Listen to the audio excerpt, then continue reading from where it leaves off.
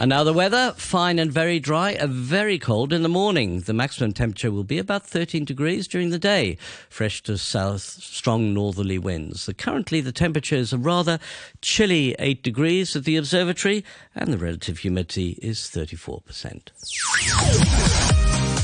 And the news read by Samantha Butler. The leader of the Republican majority in the US Senate, Mitch McConnell, has in effect put an end to efforts to increase coronavirus stimulus payments from $600 to $2,000. Mr. McConnell rejected an attempt by the Democrats to hold a vote on that issue alone. He again insisted that increasing the payments must be linked to other Republican demands, including launching an inquiry into the presidential election. Senator McConnell said Republicans wanted financial support to go to those in genuine need. COVID-19 has not affected all households equally, not even close. It's hardly clear that the federal government's top priority should be sending thousands of dollars to, for example, a childless couple making well into six figures who've been comfortably teleworking all year.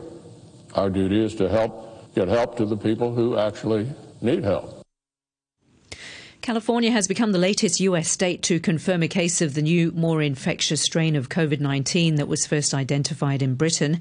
The California Governor Gavin Newsom said the patient was in the southern part of the state. It comes as officials in another western US state, Colorado, are investigating a possible second case of the more virulent strain there. Britain's Prime Minister Boris Johnson has signed a post-Brexit trade deal with the European Union shortly after the lower chamber of the British Parliament overwhelmingly approved it. Mr Johnson said the treaty would allow the country to take control of its laws, national destiny and all future trade deals. We can not only exploit the advantages of a zero tariff, zero quota deal with the EU, but also do free trade deals with other countries around the world. People said that that was impossible, and they said that was having your cake and eating it. This is a cakeist treaty. The British racing driver Lewis Hamilton will receive a knighthood in Queen Elizabeth's New Year's honours, which also recognise more than 200 people for their work during the coronavirus pandemic. Hamilton, who was the first black driver to win the Formula One World Championship, has been recognised a month after taking the title for a record equalling seventh time. Here's the BBC's Rebecca Jones. In the year Lewis Hamilton became the most successful Formula One driver of all time, he's now received a knighthood. There's a damehood for Sheila Hancock, whose stage and screen career spans 7 decades. Sally Dinaver, who's played Sally Webster in Coronation Street since 1986, and the musician Craig David become MBEs. There are also MBEs for the footballers Jimmy Greaves and Ron Flowers from England's 1966 World Cup winning squad. Many others are recognised for their roles in response to the pandemic and for charity work. You're listening to the news on RTHK.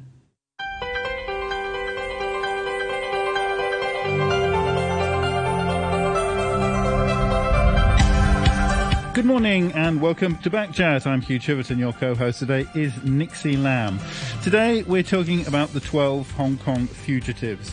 10 Hong Kongers who were accused of illegally crossing into mainland waters during an alleged bid to flee to Taiwan in August have been given prison terms in Shenzhen from 3 to 7 months. Meanwhile, the youngest two were handed over to Hong Kong police yesterday because they were minors when they committed the offence.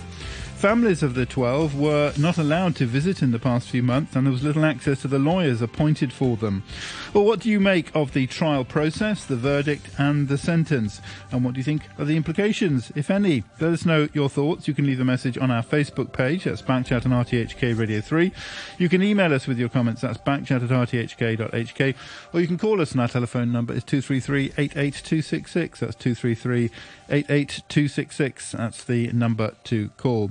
We're going to be talking between now and 9 o'clock to Professor Ho Lok Sang from Lingnan University, a senior research fellow at the Pansutong Shanghai Economic Policy Research Institute, and others after the news at 9, including Chu Hoi Dick. Once again, if you want to engage with any of our guests, of course, just pick up the phone, 233-88266, and you can talk directly to them, or you can email. You can also email on other topics as well, and as ever, we've got a few emails relating to other discussions. First of all, yesterday we were talking about the reservoir in Sham Shui Po that's been discovered. Magnus says, good morning, Merry Christmas to all. Perhaps the reservoir could be converted into a Nightingale-style overflow hospital to aid in the ongoing severe stroke extreme stroke raging fire, insert your own hyperbole, public health emergency that we are experiencing. With 50 cases a day, it's only a matter of time before we are overrun. Surely we must commandeer any available space. It could be ready for the middle of 2021, sufficiently late to be useless, so in keeping with our government's approach thus far. Thinking about it, perhaps we could build some Nightingale hospitals on the public beaches too. That is from Magnus. Thank you very much indeed for those comments. S says, now Joe Biden is complaining about vaccine delivery in the US. He needs to be explained that it was nothing to do with the leadership. Right now he's sounding like a spoilt brat. Initially it was about mask supplies and now about vaccines. This is a new disease and the heads of state are trying their best to deal with it. Even places like Germany are having problems delivering the vaccines around the country. And David F., back on the issue of the reservoir, says this recently discovered site is a heritage of importance. The unearthed structure with Roman-style appearance bears a striking resemblance to the basilica cistern lying beneath the city of Istanbul and built in the 6th century. The cistern provided a filtration water system to the Great Palace and surrounding areas. The ceiling is supported by columns in Ionic and Corinthian styles, similar to those at the old Shepkit May Reservoir. The cistern was restored and opened to the public in 1987. I suggest that the reservoir be designated a heritage site, restored in the style of the Basilica Cistern and opened to the public. That is from David F. And David L. says, Dear sirs, I've just spent a most frustrating hour trying to vote. This is for the person of the year, but I cannot do so because the verification code is not sent to my email address despite my many efforts. I want to cast my vote for Dr. Chuan-Shuk Kwan. By the way, who chooses the nominees? Well, David, I'm sorry about that. Perhaps it's getting sent to... Have you checked that it's being sent to the right address? Is it perhaps getting caught in a spam trap? Let me know. And if you don't manage to register your vote, we'll add one vote for you to our score for Chuan-Shuk Kwan. Who chooses the nominees? I choose the nominees. We have a period where we get suggestions, and then I whittle that down to a representative sample. I'll just tell you basically how things are going with the voting. So we've got 10 names up for consideration for our Backchat person of the year. And I have to tell you that Chuan-Shuk Kwan is in the lead, fairly commanding lead at the moment as the most popular of the Backchat person of the year for 2020. I'll go through the rest in order. In second place, we have the RTHK journalist, Nabella Kosa, who's in second place. Third are frontline health workers in Hong Kong. Fourth, we have the Apple Daily newspaper, the popular newspaper. That's the fourth choice as things stand.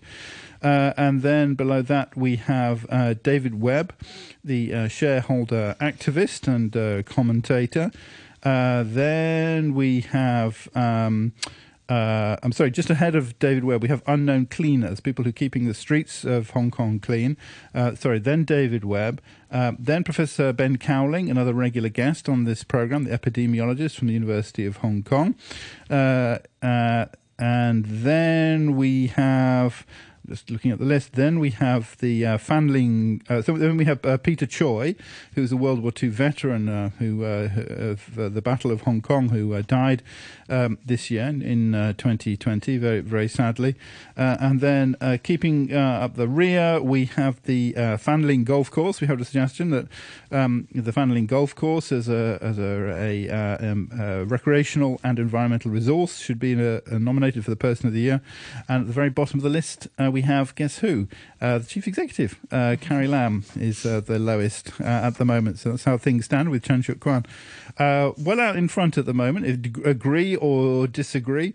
If you want to organise kind of voting with your friends or whatever, lobby people, you're very welcome to do that. If there's a cause that's close to your heart, then you're very welcome to, as I say, encourage other people to join our Backchat Person of the Year. So that's how things stand. Now, we're going to be announcing debating that in a special programme on Monday. That's the first one, our first one of the new year, and that'll be revealed all at 9 o'clock. We'll have a number of commentators joining us to talk about the results, and but we're mulling that over and giving the final result for our Backchat Person of the Year 2020 at 9 o'clock on Monday. Back to today's topic. Ho Lok Sang, good morning to you. Good morning. Thank you very much indeed for joining us. What do you make, first of all, what do you make of the sentences? Let's not talk about maybe the whole process, but, first of all, what do you make about those sentences that were given to the people for entering Chinese waters and so on? I think they are pretty reasonable. First of all, we have these two below age offenders, and they have not been charged, and I think they will be brought back to Hong Kong before long. And then we have... I think that they're back already, actually. Oh, they're back already? Okay, that's very good. In Meanwhi police station, I think. Yes. That's very good. And then we have, apart from the two organizers, the others are only sentenced to months of jail, and I think they have already served half of that, and a lot of us expect that they will be released by March, probably, and then we have the organizers that being sentenced to longer sentences, and I think that is pretty reasonable. Yes, and I also read commentators, someone who is familiar with mainland laws, he also said that it's quite reasonable. Yeah. Are they treated, are you confident that they've been treated like anyone else who crossed the border, or is the reason they crossed the border a particular consideration when it comes to the sentencing? According to the commentator, who is familiar with the laws of the mainland, he said that it's quite reasonable. It's quite reasonable, and it's not harsh at all. And I am not familiar with how sentences are. What are the typical sentences, for this kind of offense? But just on the surface, I think that it's quite reasonable. And in any case, the sentences are supposed to have some deterrence effect, right? And that's why the organizers are given harsher sentences, and I think that's reasonable. Yeah. Okay, here's a comment from Matthew in an email. He says, the CCP really goes to extraordinary lengths to make itself look foolish by treating us like morons. How could they possibly expect anyone to respect them or their legal system when they allow for no transparency, access, or even legal representation in the case of the Hong Kong 12? Then they feed us blatant lies by saying things like the family were allowed into the trial when they were not, and that some of the suspects even gushed with compliments regarding their legal system. Surely they will have to do better than this if they want to be considered as legitimate. That is from Matthew. Professor Ho? Yes, I am not satisfied with some of the arrangements. I think the offenders should have the right to appoint their representative lawyers, and I think that is not very nice. And I was also not happy with the fact that family members were not allowed to see the charged persons, and I think there are some shortfalls, but as far as the sentences are concerned, I think they are pretty reasonable. Does that affects people's image of the building legal image? I mean, the Chinese government has been building their reputations on the East for quite a while, including having live streams on most of the cases. On every level. But for this incident, it seems like it strikes a pretty big international conversations over the handling of it. Yeah. First of all, I would like to say that the fact that the offenses are offenses, and they have offended the mainland laws, and I think that much is clear, and so they are legally charged and they are given reasonable sentences. But as I said, some of the things that the mainland authorities did are not really beneficial to their own image. Yeah. So I think that they really should have allowed the family members to see them, and they also should allow the charged to have their chosen lawyers. And I think that is something that I am not happy with. What about the political perspective of this case? Well, obviously, it's not like a normal case where there's a lot of international eyes was actually looking at the cases, including some of the counsel generals was actually standing outside hoping to enter the trial sessions. Which one are you talking about? Oh, this case. Like a few of the counsel generals in China, they're trying to enter the trial sessions in Shenzhen, but they didn't let in. Yeah. So that, like, I was given to understand. That there were no more places in the court, and the capacity is already full. Yeah, but it's not normal for counsel generals willing to enter, right? I actually talked to some of them, and they say, well, they don't even join, they don't normally join those court hearings of their own residents, and it seems like it's a bit different this time. Well, yeah, I understand that this is a case that has caught the attention of a lot of people and overseas in many different countries. So there's a lot of international attention on this case. So I think the consulates feel that they are obliged, to do something. But I think they actually understand that they won't have much chance, especially when it's so late. They didn't give advance notice that would have allowed the authorities to make room for them. Wasn't this really, though, an opportunity for Shenzhen authorities and for PRC as a whole, really, to showcase their legal system, to say, look, we can be open, we can be fair. But they didn't do that, did they? They didn't do that. Yeah, they even called it an open trial, but it wasn't an open trial. Yeah, that's my misgiving. I think they have wasted these very good opportunities. They exactly as you said.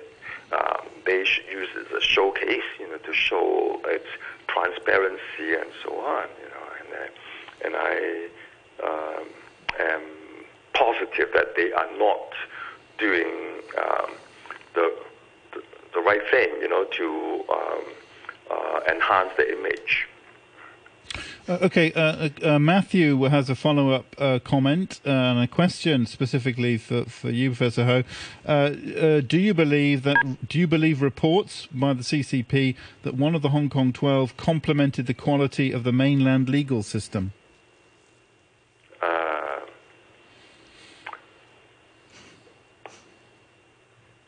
I don't know exactly what the mainland authorities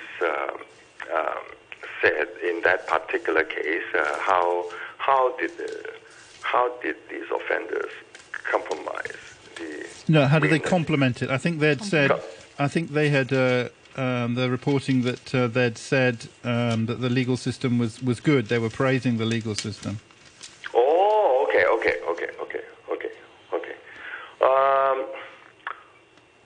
Yes, I read that, and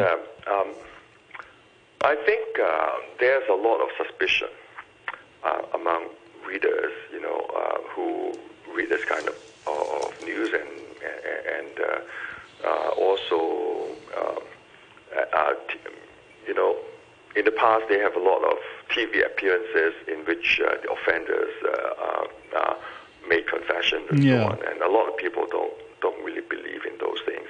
And so that is not really beneficial, to enhancing the image of the CCP, and I think they really should be more open and should use whatever chances that they have, to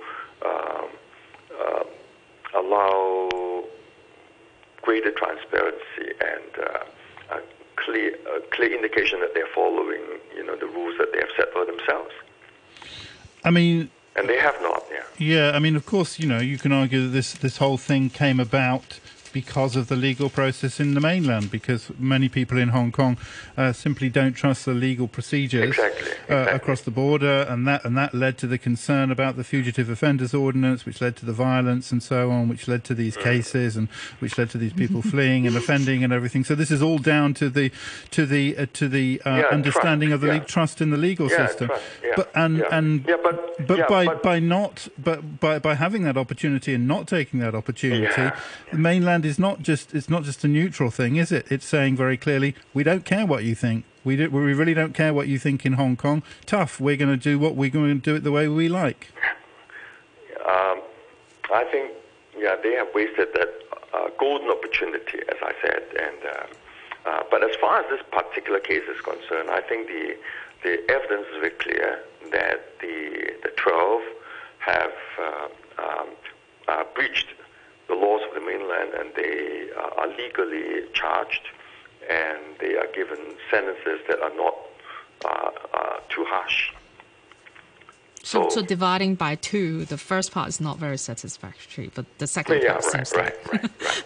Yeah, I agree. So is it like a progressive, better situation than what we expected? Sorry? So is it like a progressive, better expectation than what we expected in Hong Kong? Actually, I was thinking that the sentences cannot be too harsh. First of all, these people have to face their sentences, whatever charges that they still have to face in Hong Kong. So it's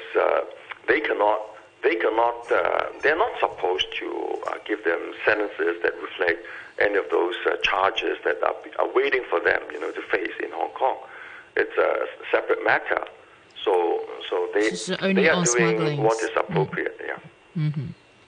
And of course, you could argue that, all that happened was they were caught passing through mainland waters. Their intention was to go to Taiwan. That's fairly clear. They weren't aiming to go to the mainland. But the motive is one thing. The fact is that they have breached mainland laws. By entering illegally, mainland territory. And how do you feel about some of the politicians overseas, or some of the politicians locally, were keep saying like bringing them home and save the 12 youth, rather than letting people know what they actually were smuggling, trying to flee Hong Kong to Taiwan? Well, I think, we have to look at one thing at one time. The fact is that they actually did breach mainland laws, and they have to face the consequences of that. And I think all of these other talk, about bringing them back to Hong Kong, that is in total disregard, to mainland's authority over this matter, because they did breach mainland laws. Okay, some contrasting comments from listeners. Thank you very much indeed. Backchat at rthk.hk. Alan says, quotes a report from RTHK yesterday, which said Xinhua quoted the detainees as saying that they had seriously misunderstood the mainland's judicial system. 10 Hong Kongers jailed in Shenzhen for their alleged illegal border crossing had nothing but praise for the mainland's judicial system. Alan says this demonstrates why Hong Kong protested en masse against extradition. Who, aside from Grenville Cross, tells us with a straight face that the mainland legal system has any relation to justice.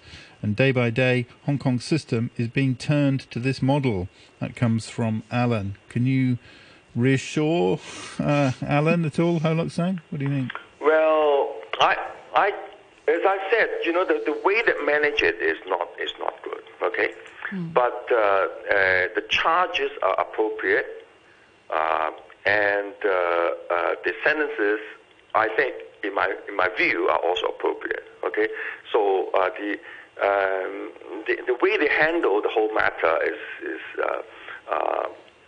falls short of what is appropriate. So that's my view. Okay, we have to look at the different aspects, and there are some aspects which are, that I would approve, and there are other aspects that I wouldn't.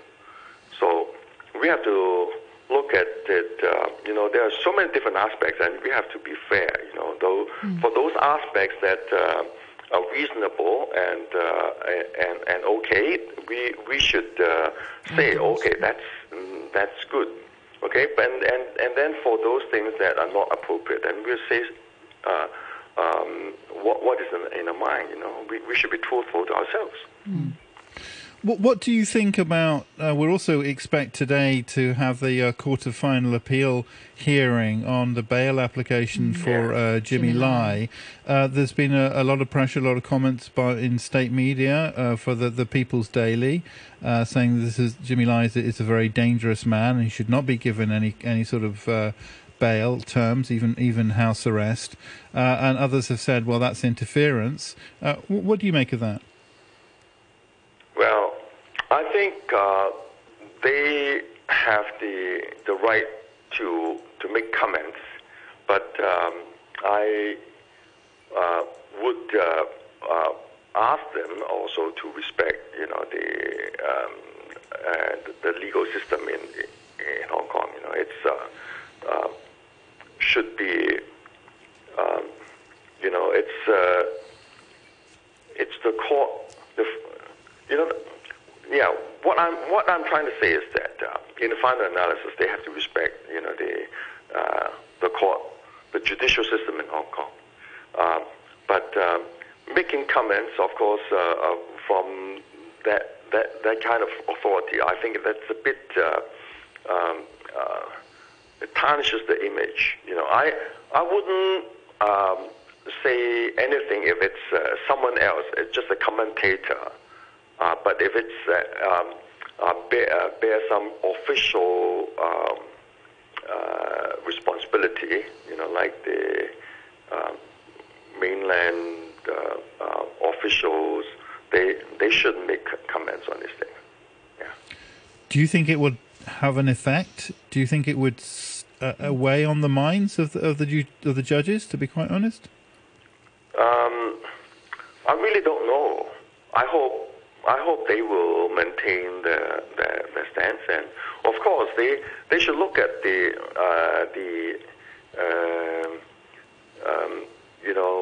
whatever comments and wherever it comes from, the weight of the comment, if it is reasonable, if the judges on the panel of the CFA think that it makes sense, and they should independently make judgments. But they can hear the different comments and consider whether they're reasonable. But I was saying that if it's just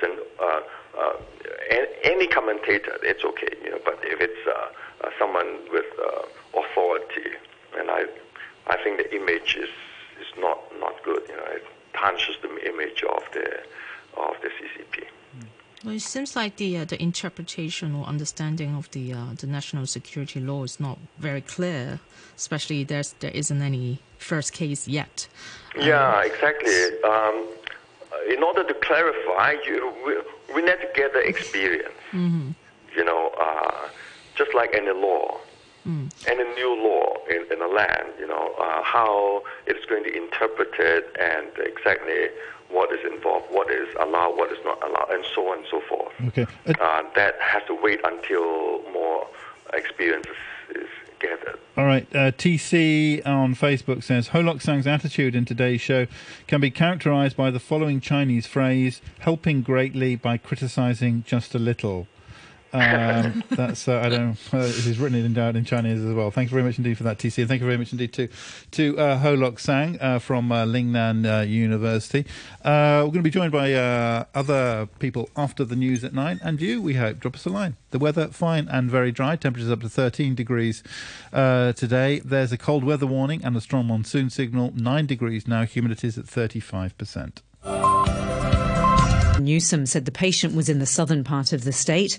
It comes as officials in another western US state, Colorado, are investigating a possible second case of the more virulent strain there. You're listening to the news on RTHK.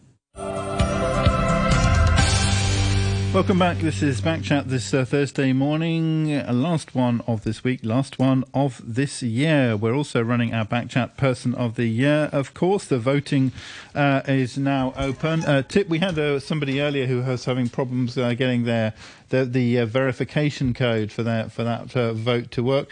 Doug has a tip. He says, I suggest those who haven't received their verification codes should look in their junk boxes. That's where I found mine. That comes from Doug. Thanks very much indeed for that. So yeah, check in your junk boxes, your spam trap or whatever you call it.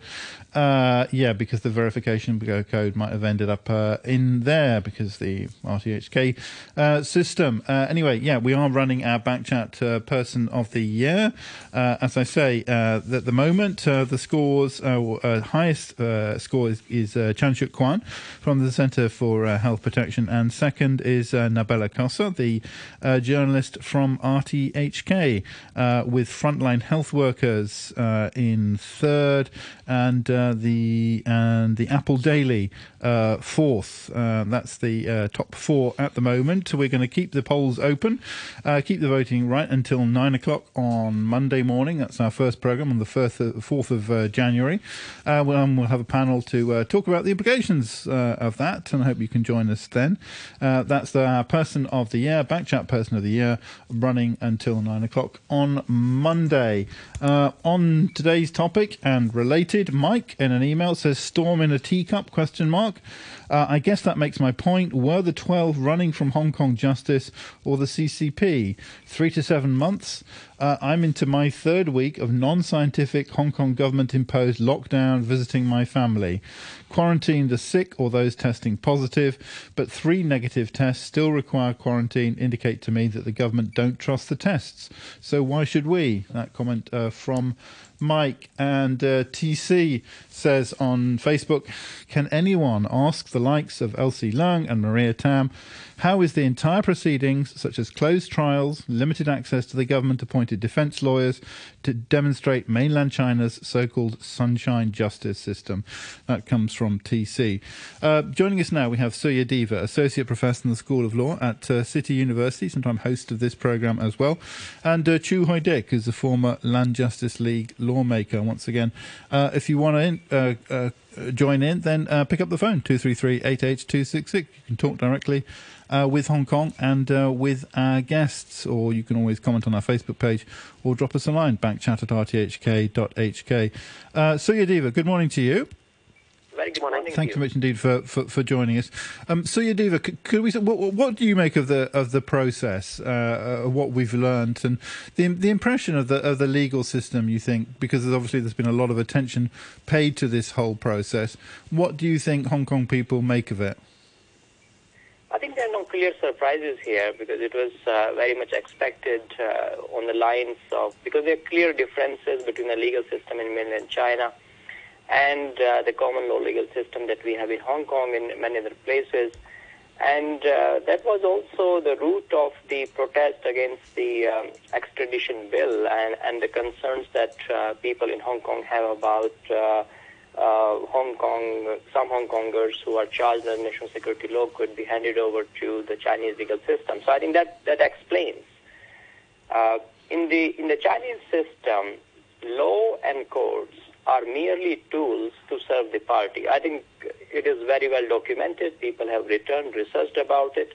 When it comes to politically sensitive cases, and I think this case is a politically sensitive case, the judges are not independent, and they have to basically create an impression of being independent.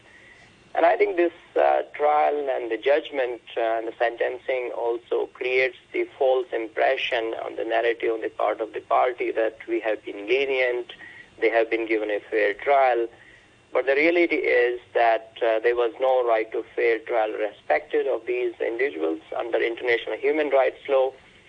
They did not have a right to appoint a lawyer of their choice. The family did not have the access. There was no open trial. And I mean, I'm sure there are situations of forced confessions. It's very well documented how people are forced to confess their crimes. And I think in this case, someone also praised the legal system of mainland China. And those statements are then broadcasted on television. So I think this is no surprise. It's just part of the narrative that the world fully understands, that when it comes to politically sensitive cases, the legal system of mainland China cannot be trusted hardly by any objective observer. Other people might say it's tough, but in the end, it's not completely unreasonable. These the sentences were proportionate. They weren't lifetime sentences or death sentences or anything like that. They were a matter of months or up to 2 years. And also the legal process.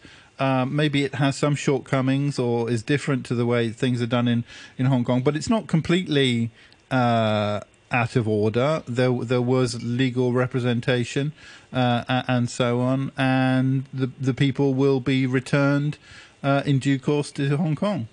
And there was a clemency shown to the young people as well, of course. Yeah, I mean, one can argue that, but that is a narrative which I personally do not buy, because the process and the outcome both are equally critical.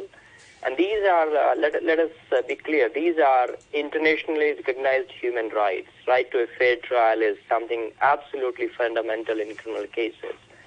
And of course, we have a variety of legal systems in the world, and those differences are respected, but certain rights are absolutely vital and non-negotiable. And I think there's a clear breach of those rights under international human rights law in this particular case. And if, let us say, even the consulate of certain people were not given the access, I mean, because that is a standard protocol, not just in mainland China, but some other places. If a request is made by the consulates to access the trial, normally they should be given that access, and that happens all the time.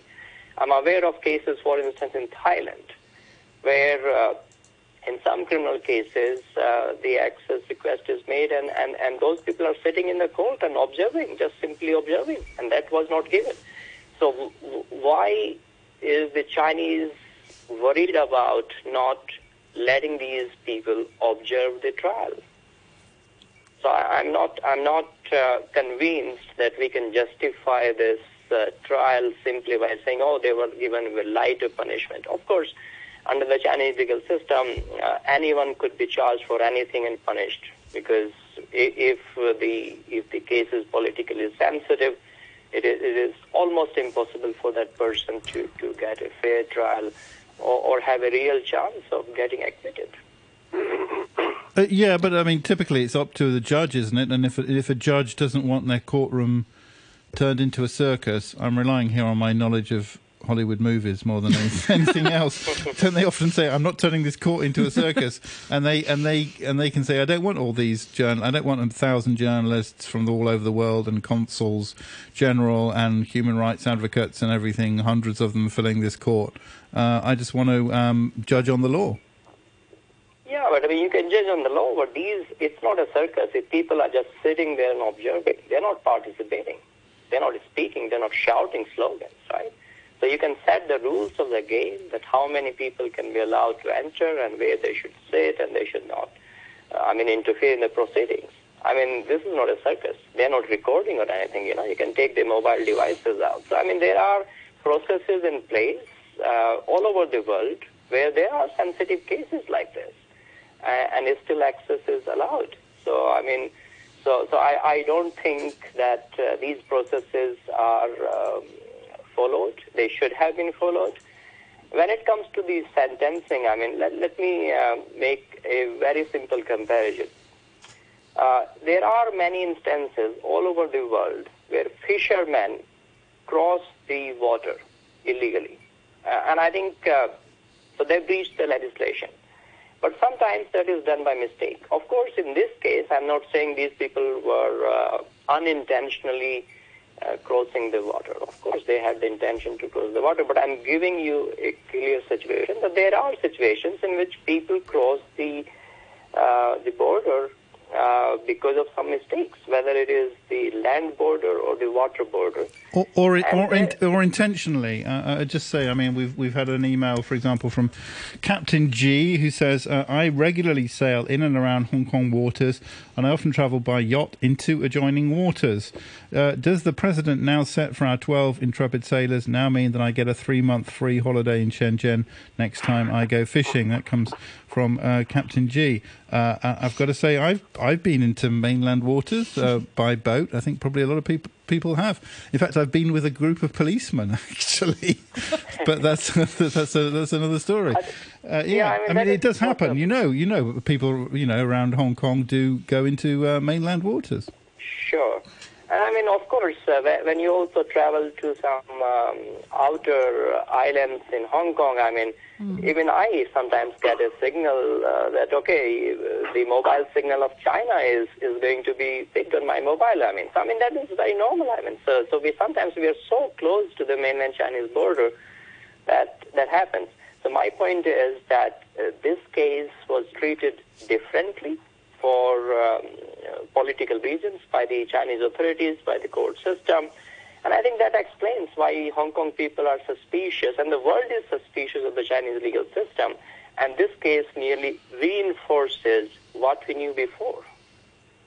Okay, one more comment on that topic from Tom, who says, "Why not address the elephant in the room? The 12 were travelling from China to China and were arrested en route for being in Chinese waters. How can anyone say that anything beyond a slight tap on the wrist is a reasonable response? By the way," says Tom, "I really object to your having Ho Lok Sang as a regular so-called expert on the show. He just spouts speculative, ideologically based inanities." And Tom goes on. Thanks so much indeed for those comments. Backchat at rthk.hk. Chu Hoi Dick, good morning to you. Morning. Thank you very much indeed for joining us now. What do you make of the process now that it seems to be over, or at least this stage of it is over? Well, I think Hong Kong people have all have a first-hand experience of how free and fair and just of the Chinese legal system, just as what the professor has said, and actually they turn the courtroom into a circus by themselves.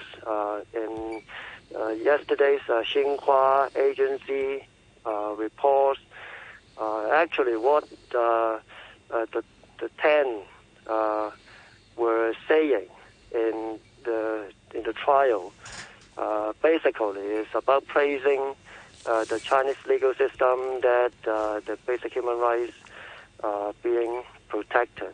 But right now at this point, for those two who got more severe punishment, their family have no clue of how to make an appeal for them, because the lawyers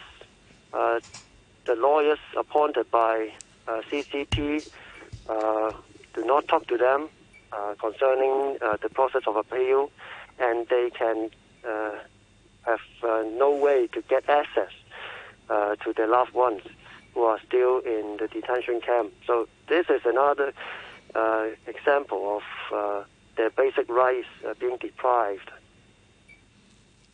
Do you think it's a wrong decision for them to decide to flee over like through the China border? I think it might be something that they were expected, right? Well, I think this is something we want to know about too. The two miners who returned back to Hong Kong, they were now in Tin Shui Wai police station, and yesterday the lawyers and relatives were trying to ask them just this question: what happened on the 23rd of August, the day of arrest, and about the specifics of the legal process, like do you really appoint this lawyer, or do you know that the families have already arranged another one for you, and what kind of interrogations you have experienced. But it seems that they are even, too nervous and still very afraid of talking about things happen in Yantian, in Shenzhen, and that makes us feel that they are still under some kind of pressure, that they are not going to disclose what happened exactly. So we want to know about whether they are regretful or not, actually. But right now you can't just believe what Xinhua agency said. So the family already talked to them. That's what you mean by yesterday, or like? Yeah, the family talked to them. The family talked to them, and the lawyers also talked to them. What's the following up handlings of them, like the current situation for the two?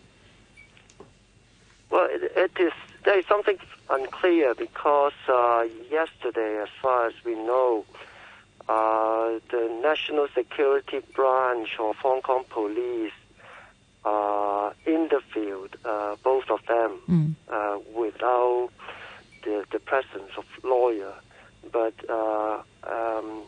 their offences being charged have nothing to do with national security. So. I thought one of the charges was national security.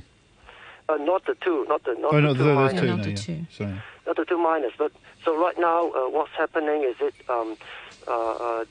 Hong Kong police with the testimony they've given within mainland China that more charges will be brought up against them.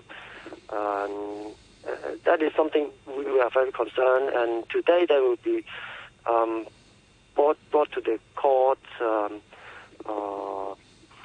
and maybe some more information will be disclosed in the trial.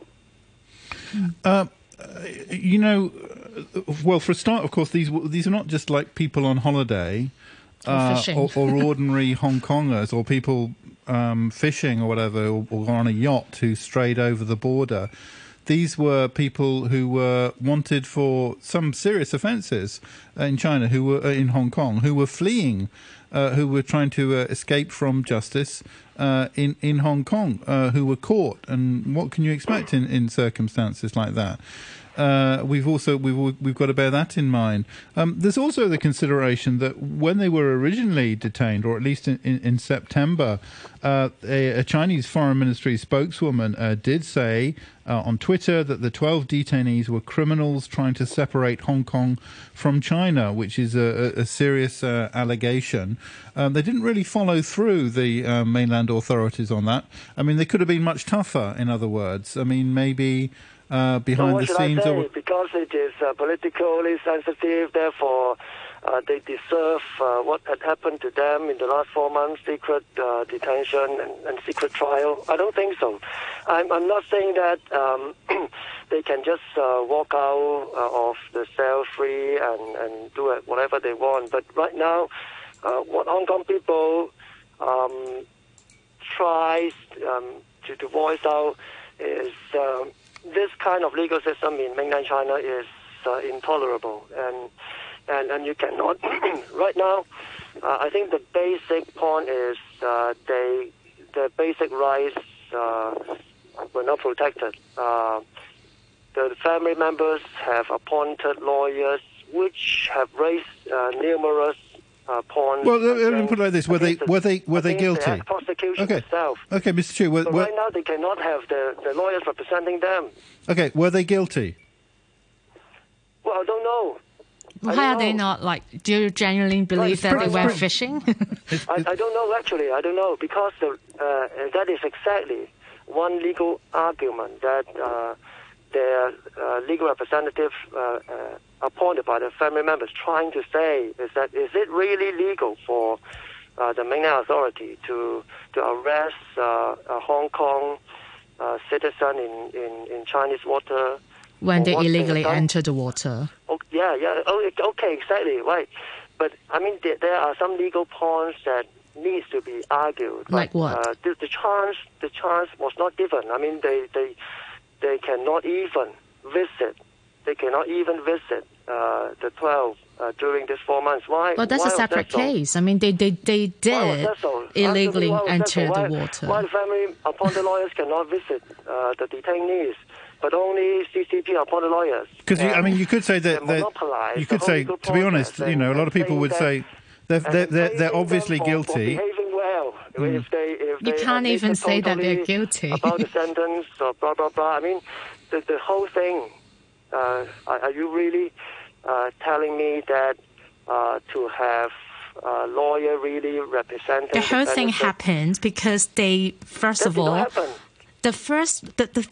this whole incident happened because they illegally entered the water from the very beginning. I think if they don't do that, then the whole thing wouldn't happen.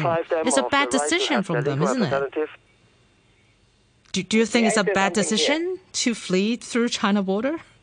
Well, it's not a position to decide whether it is bad or not, or whether it is illegal or not. Why is it not illegal? The court should decide, but the person who is in under the charge should also have the right to have his or her own legal representation, and then make the fullness. You're avoiding the questions. Fullness of the rights that all the legal arguments that are in favor to them should be given out openly in the court. But that is something they were deprived of. All right, so some more comments from our listeners. TC says, read Tom's comment. Let's suppose what he says is right about those 12 going from Chinese waters to Chinese waters. It's more complicated than that. Are they getting convicted for moving around the waters of the same country? Also, it's not even certain these people were detained in mainland waters. Sam says, dear Backchat, China critics who waited smacking their lips with bucket loads of black tar for the outcome of the judgment on the 12 have been bowled neck and crop by the Chinese authorities. Moreover, the 2 minors in the group have been released as well. Now the issue is the ploy to engage minors have been extensively used to commit violence in Hong Kong to overcome the law or with any other inducements. Certainly there is nothing called a free lunch in Hong Kong. That comes from Sam. Andrew Kay says of Chu Hoi Dik, I don't believe a word he says. Perhaps he should develop more unbiased arguments. Again, try to choose your guests more carefully. We don't choose them for lack of bias. James says, the administration's lack of comment on the case of the 12 fugitives and common sense in implementing COVID restrictions has reinforced the general opinion that it is woefully inadequate in representing the good people of Hong Kong. Not one person within our administration has the basic qualities necessary for effective leadership, namely communication skills, compassion, vision, open-mindedness and courage. Hong Kong expects and deserves far better. That comes from James. And Matthew has a question for Nixie. Matthew says, it really feels to me like the CCP missed a chance to showcase the integrity and robustness of their legal system and build the confidence of Hong Kong people and the global community in it with this case. If they're confident in their system, it's strange they would be so reluctant to allow transparency and legitimate legal representation. As a member of the DAB and someone who aspires to represent Hong Kong people's views to those in power, I'm interested to know if Nixie thinks the CCP handled the situation well and if she has any advice or thoughts on what they could have done better. Was it right not to allow them legal representation and access to their families? I think it's simply just not their first priority to think about what Hong Kong people think about the child. I mean, well, as I mentioned, the whole case happened because they illegally entered the water in the first place. That is a factual thing that we cannot ignore. And on top of that, those are just criminals. I mean, a lot of the political manipulation was actually happening where a lot of politicians, including Chu Hoi Dik, were mentioning, they are only Hong Kong youth, but they are not. So they are criminals, serious crime criminals, isn't it? If you look at what they actually committed in Hong Kong. and like with petrol bombs incidents in Mongkok police station, for instance, and some of them were having like weapons found in when they get arrested. So it's just not a simple case.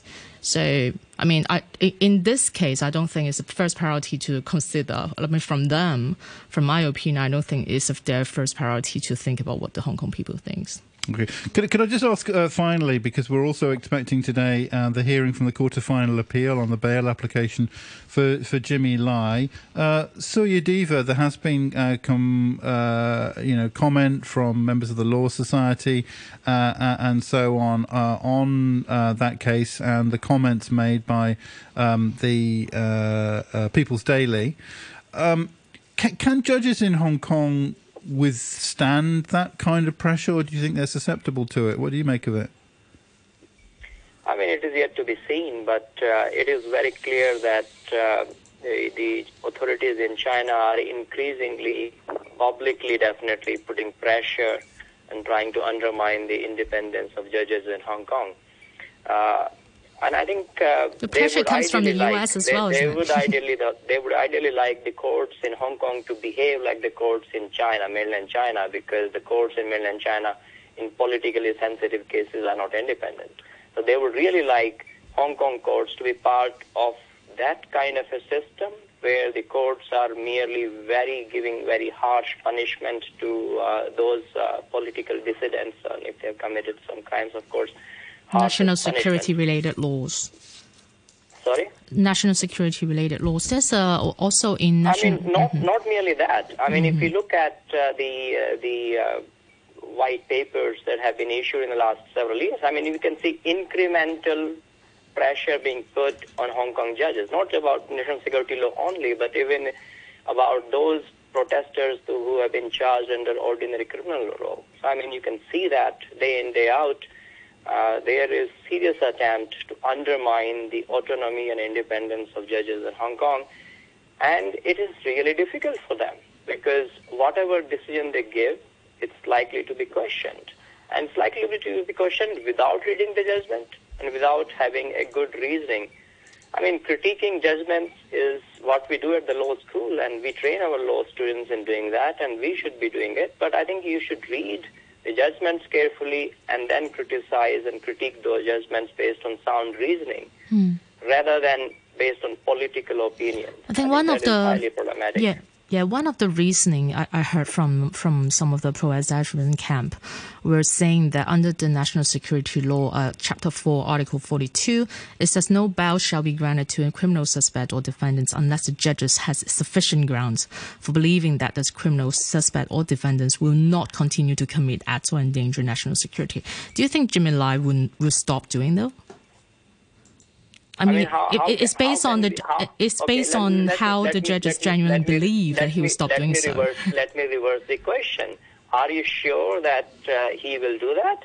No, just so. I mean, if you go around town and start asking people, a lot of people are shocked. Like, the people just wouldn't believe. I mean, me for myself, I wouldn't believe so. And the bail restrictions on him are very, very significant in my view.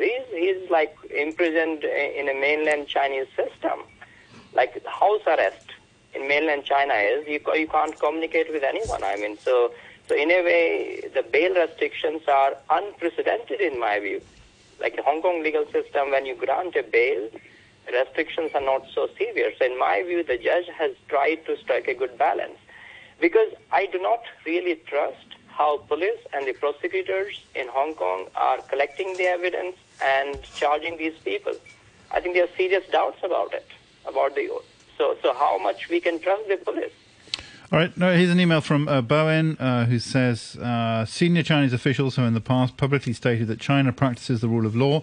This is the right time, as well as being high time, for this to be clearly seen. In the case, like various other terms, the rule of law has a certain accepted meaning in countries where it has been a core established concept of governance for centuries. It means the courts making legal decisions fully independently and not as directed or dictated by the ruling regime. The Vice Chairman of the Bar Association, Anita Yip, is absolutely right in saying in a letter to the Secretary of Justice regarding comments in the People's Daily on the High Court's granting a bail to Jimmy Lai that, quote, bearing in mind the public perception of the role and affiliations of the aforementioned media, it's quite inevitable that reports and opinion pieces of this nature will be perceived by the public as means to exert on the judiciary in relation to extant legal proceedings, unquote. The 5 council members of the Law Society who have issued a statement on, among other things, this matter are also clearly correct in saying that the commentary could be perceived as putting pressure on the judiciary to decide a pending case in a particular manner which breaches the sub judice rule and could prejudice the accused's right to a fair trial, unquote. And that the attacks on the judiciary should cease immediately. That comes from Bowen. Thank you very much indeed for that. And R says, innocent until proven guilty. I didn't realise that the DAB judges people before a trial. What happened to innocent until proven guilty? That comes, as I say, from R. Thank you very much indeed for those comments. Thank you very much indeed to our guests, to Chu Hoi Dik, former London Justice League lawmaker, and to Professor Suya Deva, Associate Professor in the School of Law at the City University of Hong Kong. Last word, this programme and this year going to Mike, who says your 9 o'clock news reporter reported that the new strain of COVID-19 was more virulent. It is not more virulent. This is another example of tell the people some incorrect information enough times and they will believe it. Question, do you feel that readers of news like yourself have no responsibility to be accurate? Another example, says Mike, he's stirring it up here, no fraud in the US elections. Keep repeating what the mainstream media and big tech want you to know or be the first on the block to accurately report what went on in a number of states now that forensic examiners and verified witnesses have given testimony. That is from Mike. Thank you very much indeed for that. Look forward to seeing you all again in the new year in our first programme on Monday, in which we will be announcing our Backchat Person of the Year. Hope you can join us then. Hope you have a good, peaceful new year. The weather fine and very dry. Temperatures up to 13 degrees today, 9 degrees at the moment. Relative humidities down to 34%. To fight the virus together, we must protect ourselves and others and reduce social contact. Stay at home as far as possible. Avoid social gatherings and don't go to crowded places. Work from home if feasible. Don't shake hands with others. We should also avoid meal gatherings. Let's adopt these measures to prevent the spread of novel coronavirus in the community. For more information on fighting the virus, visit chp.gov.hk.